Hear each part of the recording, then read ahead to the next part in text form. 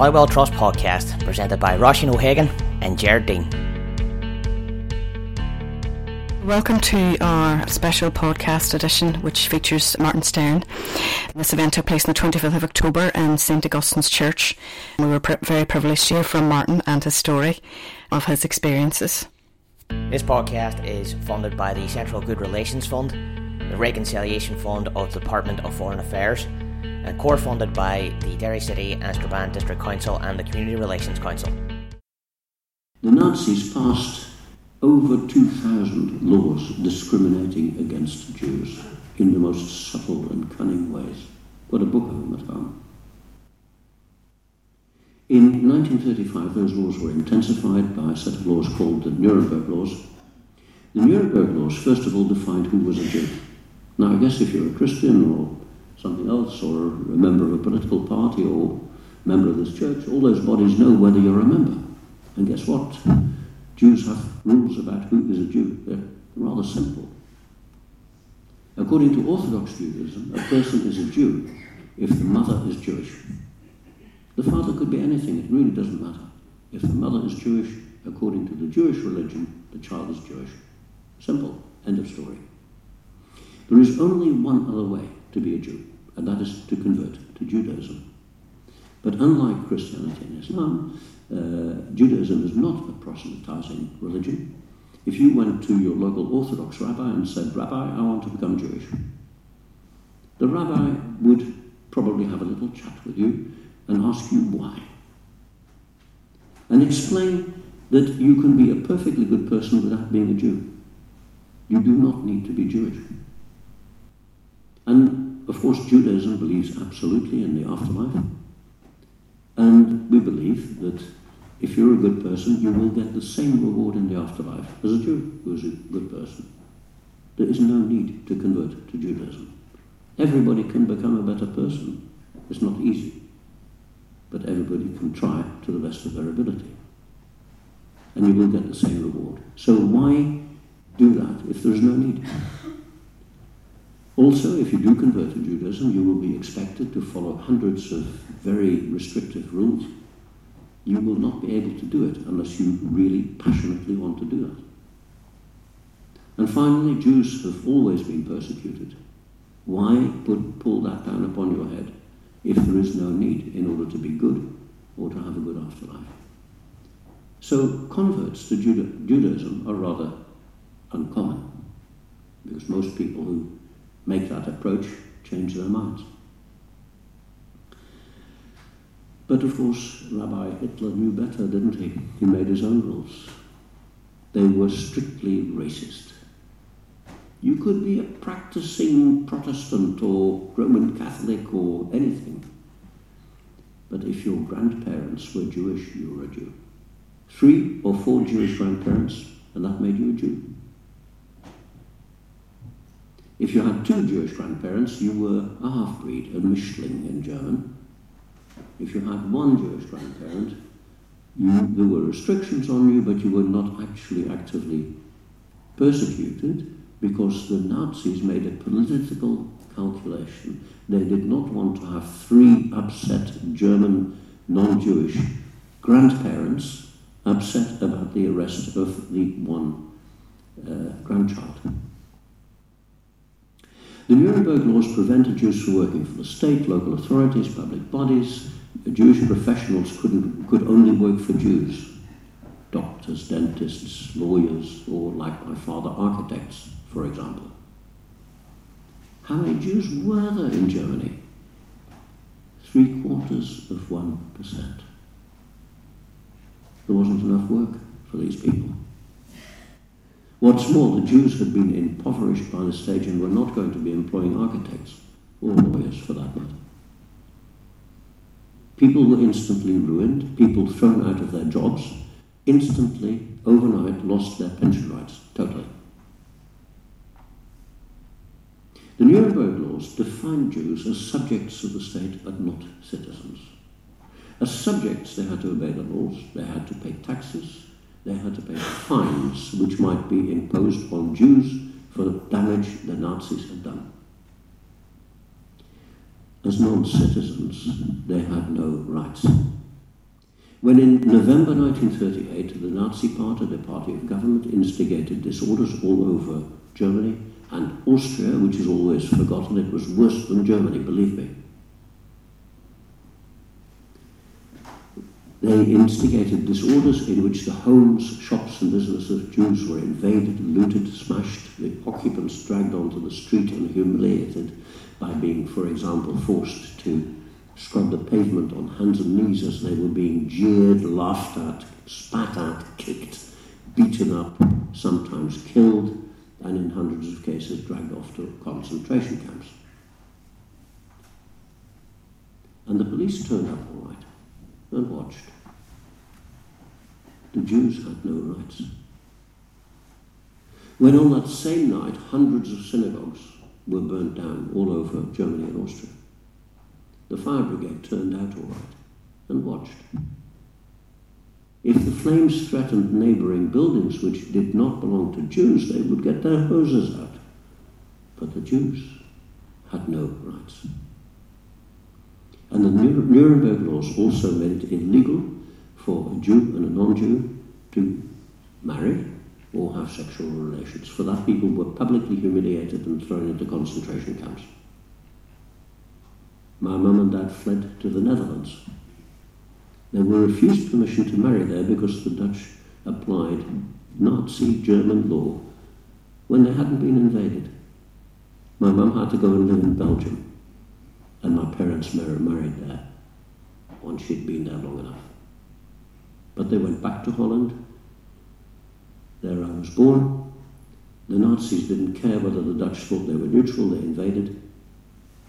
And the Dutch, not really being prepared for war, surrendered and let the Nazis walk in. Very quickly, laws against Jews started to be passed. Jews had to report to the local town hall and register as Jews. If they didn't, they would be deported. And people knew that wasn't good. And they had to pay for the privilege. The Dutch had invented an identity card system years earlier. Nobody was thinking of the Nazis when that happened. It was just a clever idea by a post office official. And apart from having your personal details on it, it also had a photograph and a thumbprint. And it was constructed with extreme fiendish ingenuity. It was extraordinarily difficult to alter or forge.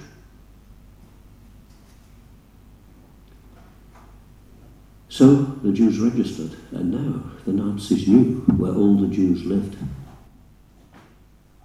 And gradually they introduced the same anti-Jewish laws that they had in Germany, step by step, not all at once. And that way, people thought, well, another restriction, it's terrible, but we got by before, we'll cope with this one too. And more their freedoms and rights were restricted until they were unable to defend themselves against being rounded up and deported. And 80% of Jews in the Netherlands, when the Nazis invaded, were left in the end with one freedom only, to step forward into a gas chamber in Poland. It became impossible for my dad to earn his living as an architect, and he started making wooden toys, and I was upset that I was not allowed to play with them because I didn't understand properly that he had to do that to keep us alive. And then my dad disappeared and my mum wouldn't say where he was. And then still at the age of 3, my mum told me it stopped me from playing with kids in the street. You know, no computers, no iPads, no television didn't exist in Holland. Less traffic on the street. What do you think we did? We played with each other in the street. Better than computers, I think. But it was too dangerous for everybody to know that there was a little boy, the son of a Jew, living in that flat. And then one November night, 1942, I saw my dad for the last time. He came home from his hiding place on a farm near Amsterdam Airport. What had happened, my mum had gone into labour, and my dad came home risking his life because there were Dutch people who hunted Jews. You could get the equivalent of 38 quid in today's money for betraying a Jew to the Nazis. Actually, you didn't have to do that. You just reported them to the local police, and the police would pass the information on to the Nazis. Somebody could have spotted him from their window below in the street, phoned the police and said, I think if you turn up in the next 10-15 minutes, you'll find Mr. Stern at home. And they would have earned their 38 quid. He came home to help my mum get into the maternity hospital and to get me off to an architect colleague and friend and his wife who were going to look after me for a few days whilst my mum was giving birth. And so my baby sister was born, and somebody, a doctor or a nurse in the hospital, didn't wash their hands. My mum got an infection, which was not rare in hospital births in those days, didn't occur with home births, childbed fever. In the 30s and 40s, everybody here would have known what that was. It seems a rarity at the moment because of antibiotics, but it is still present. But then there were no antibiotics, and she died. So there was my baby sister with no mother, dad not in a position to look after her, and the couple that had taken me in for a few days while they were stuck with me. And they looked after me for 2 years, round the corner and 3 blocks from the Anne Frank house, although I only figured that out long after the war. And they were wonderful. They were like my own mum and dad. They were just absolutely fantastic. But they knew they were risking their lives because the Nazis announced in the newspapers, on the radio, and in posters on the street, protected you and you'll be treated like one. They knew they were risking their lives. But on the day that I was arrested at school, the husband and wife were also arrested, leaving their 8-month-old baby alone in the flat. And that's how I came to see that man from behind in that building. He was sent to a concentration camp near Hamburg, Neuengamme, where people were worked, starved and beaten to death. The inadequate amount of bread they got was partly made from sawdust. And the horrors of that camp I haven't time to describe. But his wife got just his spectacles back with a false death certificate. What about my sister? She was taken in by another Dutch family. They were raided by Dutch police. There was an altercation during which the 16-year-old fiancé of the son of the family ran off with my 1-year-old sister and escaped. Whereupon such threats were made to the family that the next day they took my baby sister on their lap in the car, drove to Amsterdam, handed her in to the police who handed her to the Nazis. My sister and I ended up in a prison camp in the Netherlands, barbed wire fence, wooden watchtowers, sandy soil, black creosoted huts, and the first thing I remember being told is don't go near the barbed wire. The soldiers in those watchtowers have got guns. They will shoot you dead. Terrible food, vegetables you would not only throw away, you wouldn't have them in your house in the first place. And not much of that. Each week a train of goods trucks and cattle trucks. And I stood there at the age of 5 watching these trains being loaded up every week, every Tuesday. And the people loading my fellow prisoners in were a few railwaymen, and they looked pretty ordinary. And there were some soldiers, not all that many. Uniforms, pale brown leather holsters on their hips with pistols. But I could see their faces, and their faces looked like faces you see every day on the street. And there I was wondering how such an ordinary looking set of men could do that to people who I knew were normal people. I'd been living amongst them because they were crammed in like sardines. And then the doors were closed and sealed with steel wire. And as the train slowly pulled out with the poor people inside trying to peer out, some of them through the rectangular openings in the sides of the trucks, there'd be a soldier with a rifle over his shoulder standing on a step on the end of each truck, holding onto a handle there for the purpose. And even I could work out what that soldier might do with that rifle should one of those poor people inside manage to scramble out through the wooden sides during the journey. Well, of course, my turn came. My sister and I ended up in a cattle truck, rather than a goods truck, because it had the kind of door that hinges up and down for cattle to walk up and down.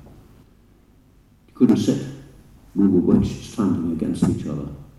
One bucket for a toilet. Women, children, men, old, young. And it for sure wasn't an express train. Sometimes it went at normal speed, sometimes it stood still for long periods, sometimes it went agonizingly slowly for hour after hour after hour. Most of those trains had a board hanging on the side saying where they were going. Auschwitz, Sobibor. By the time people reached those places, they were in such a state, they were pleading for food and something to drink, some water. And one of the tricks for getting them into the gas chamber was, yes, you'll get something, but first a shower. And they never saw the food and drink.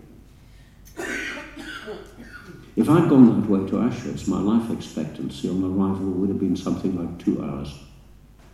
To be selected to be a slave worked to death, you had to look as if you were at least 15 or 17 years old, and not more than about 40.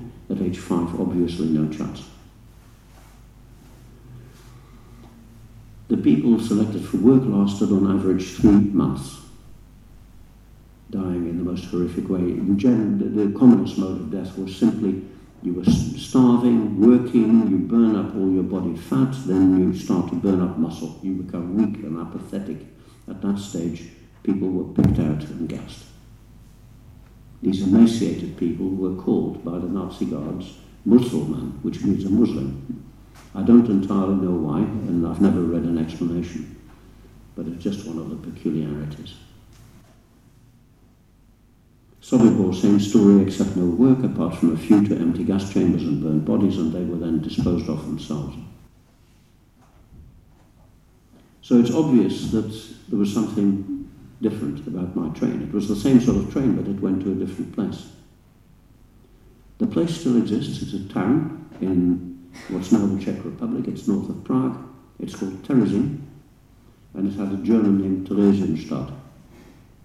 A walled garrison town. The walls made it easy to turn into a prison, and the garrison town bit meant it was full of barracks buildings with soldiers' dormitories, and the Nazis didn't cost them anything. They just threw the Czechs and the Slovaks out and used it as a holding centre for Jews, who they couldn't immediately kill. And who in fact they didn't want to kill immediately because they wanted to use them for deception, propaganda. The idea was to hold Jews there for a while, allow some correspondence, which was word by word controlled by the SS. You could only say nice things about the place and not tell the truth. And these reached the outside world and were meant to create the impression that Jews taken from Western Europe were not being killed. And it was to some extent successful. But all of us intended to die. About 1,000 people at a time were taken off in goods trucks and cattle trucks. Again, a railway came right into the street of the town, built with slave labour. Fleas, lice, bedbugs. It stank to high heaven. It had about 8 times the number of inhabitants it was built for. Water and sewage supplies were never repaired. And people lived in filth, starvation and fear. The fear was that your name would appear on the next type list posted up of people who had to be on the next train. And if you didn't turn up, they'd grab several others instead. So the other people would make sure you were on that train. On the day of our arrival, I was taken out of the building for children, I was amongst a whole lot of little boys, by a woman I didn't know. She took us to the place where she slept. It was a shell of a shop, and on the floor, sleeping places for women. And guess what? At her sleeping place, my baby sister, who I'd lost track of. She had collected my 1-year-old baby sister from a different building, from amongst a whole lot of little tots. What was going on? I was beyond asking questions. But I know the answer because I asked her after the war. Point number 1, she wasn't Jewish. She was from a Catholic family in Amsterdam. She got married to a market trader who was a Jew. That's why she was imprisoned.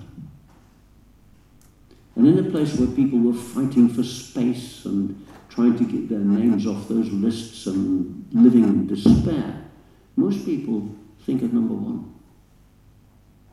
She wanted to look after some children. And somebody said to her, there's a train coming from Holland. There are 2 children on that train whose father killed 2 German soldiers. Why don't you pick them? And the story, I've got an independent account from somebody who didn't know this woman, that he was hidden on a farm near Amsterdam Airport. The farm was raided. He ran into the field with a pistol and he shot 2 of his pursuers. And as soon as he shot them dead, he was caught. Torture of people caught armed like that was routine. That's how the Nazis got their very copious information about the Dutch resistance movement. He was sent to Auschwitz. From Auschwitz he was transferred to a concentration camp inside Germany, outside the lovely town of Weimar. 5 kilometers outside, a horrific concentration camp in the forest, the beech forest, where the Weimar citizens used to go for a walk on a Sunday. A beech forest in German is a Buchenwald. And in the concentration camp of Buchenwald, my father is recorded as having died on the 25th of March, 1945. And he wouldn't have known that what he'd done had played a vital part in saving the lives of his 2 children. Mrs. Lyon, the lady who looked after us, stole food for us. She worked in the kitchens. She brought us cooked food in the dormitory, whilst other people were dying from malnutrition and infection. If somebody had shocked her to the Nazis, that would have been the end of her. She risked her life to do that. And we didn't actually starve.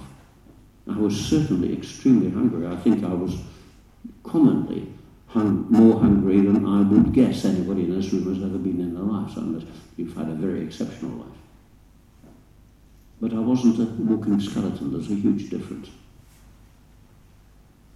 Also, the other adults in the camp made sure that the children relatively got a bit more food. It made a huge difference. When I became ill, yellow as a lemon and pea the colour of black coffee, and I felt absolutely, really horrible, very ill. There were prisoner doctors and nurses who tried to help patients, and I wanted to go and see one of them, and boy, did she warn me, you stay inside. If people see you ill, you'll be killed. It's the one time she really spelt it out. She was a good woman. Primary school education only, but she was a smart cookie. She was not stupid. In today's world, she'd be a high achiever. But it was different then. She looked after us till the end of our time there. When it was announced that children had to board the next train, she couldn't keep us off the train because we were not physically hidden. She just kept us in women's dormitories, which changed all the time. And she decided she could not put us on the train to go to our deaths alone. She decided she would come with us and face her death. It was 1944. New prisoners were being brought in, so there was some news of what was going on in the outside world. She would have had some idea that the Nazis were already being defeated. And she decided she couldn't let us go alone. But our names were not called. The other children were all gassed in Auschwitz, but we never boarded the train. Well, the Nazis lost, and a pit for our bodies had already been dug. Theresienstadt was not itself an extermination camp as such, but at the end they were trying to construct a gas chamber, and they had already dug part of a pit for our bodies. But a lot of the guards decided towards the end that they needed a holiday. They didn't want to be there when the Allied troops came in for some inscrutable reason, and so they became very inefficient, and they didn't quite manage to finish us off. 12 years ago, the National Holocaust Centre people decided that, realised I'd retired as a doctor, and they decided they could use me. They invited me up there and they said, stand on that stage and tell them your story, pointing to a room full of school kids. And I very quickly learned a couple of things. One, it's not my story. I was a kid. I don't ever remember doing anything other than what I was told or something completely inconsequential. That, to my mind, is not a story. Around me were adults who did extraordinary things. That is a story. It's their story I'm telling. I'm just left alive to tell it. I learned a couple of other things first as well, but I think it's time to start on question and answer. Thank you for listening.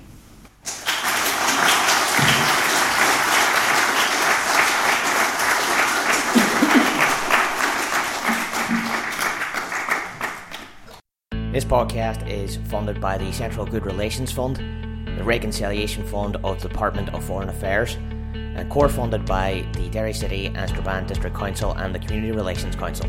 So that was Dr. Martin Stern event. To give very sincere thanks to Martin for giving up his time to come and do the talk for us and to share his experiences. It was a very successful event, very well attended, and thanks also go to the Executive Office and the Holocaust Memorial Organisation as they help support us in all our organising. You can stay up to date with us on our social media pages. On Facebook, look for the Holywell Trust, and on Twitter, it's @HolywellT.